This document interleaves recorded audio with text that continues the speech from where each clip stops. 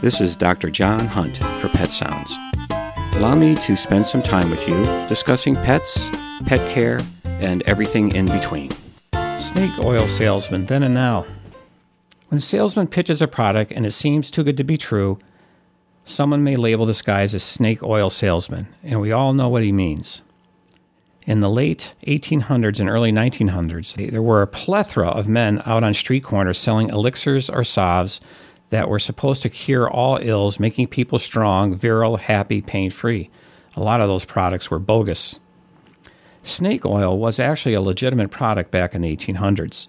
The Chinese immigrants that came to the West to help build the railroads brought over with them an oil derived from a specific water snake in China.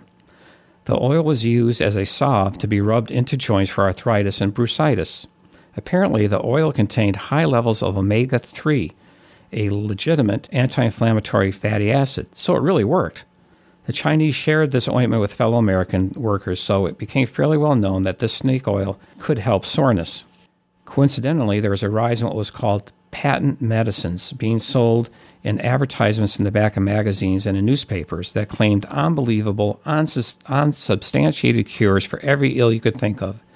Snake oil was not only advertised, but traveling doctors and medicine men were pushing this stuff all over the West.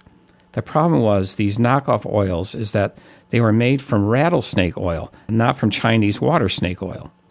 Analysis showed that rattlesnake oil was ineffective because it contained about 1/3 the amount of omega-3 fatty acids. What bridged the label of snake oil to the fraudulent snake oil salesman may have come from Clark Stanley, also known as the Rattlesnake King. He claimed to have learned about the healing powers of rattlesnake oil from a Hopi medicine man. He was a quintessential salesman. At the Chicago World's Fair, he was reported to have cut open live rattlesnakes, put them in boiling water, skimmed off the floating oil, and applied to people claiming cures for arthritis and pain relief. There are two problems with Stanley's product. First, rattlesnake oil doesn't work. Secondly, and more importantly, the product did not contain any snake oil at all. It had mineral oil, beef fat, red pepper, and turpentine. Needless to say, the federal government came after him and shut him down and fined him $20 for his transgression. Stanley's fraudulent case put an exclamation mark on all other hucksters, and snake oil salesmen became a label for someone selling a quack remedy. Today, the Federal Food and Drug Administration is going after 14 modern-day snake oil salesmen, including products for animals.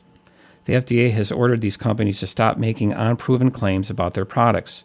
These products claim to do such things as inactivate HIV, eliminate arthritis pain, cure impotence, and one company that sells a cream that purportedly fights cancer in pets. Another company sells broccoli sprouts and says it protects animals against chemically induced cancer. Standing on a soapbox in front of a wagon with a pretty girl holding the product has been replaced with slick ads and videos, including testimonials. To evade the FDA rules, the company states in small print on the product a disclaimer that their product is not intended to diagnose, treat, or cure, or prevent disease, even though the false claims are printed in large lettering on the front. Other companies change the product name or company and change websites to stay one step ahead of the feds. The FDA Voice is the agency's blog that updates products making unsubstantiated claims. Pet owners are not immune to the snake oil salesman. If the product is too good to be true, then check on it before letting go of your hard-earned money. Your veterinarian is an excellent source for fact-checking. This is Dr. John Hunt for Pet Sounds on WERU. Thank you for listening. Remember, enjoy your pet and don't forget to give them a hug.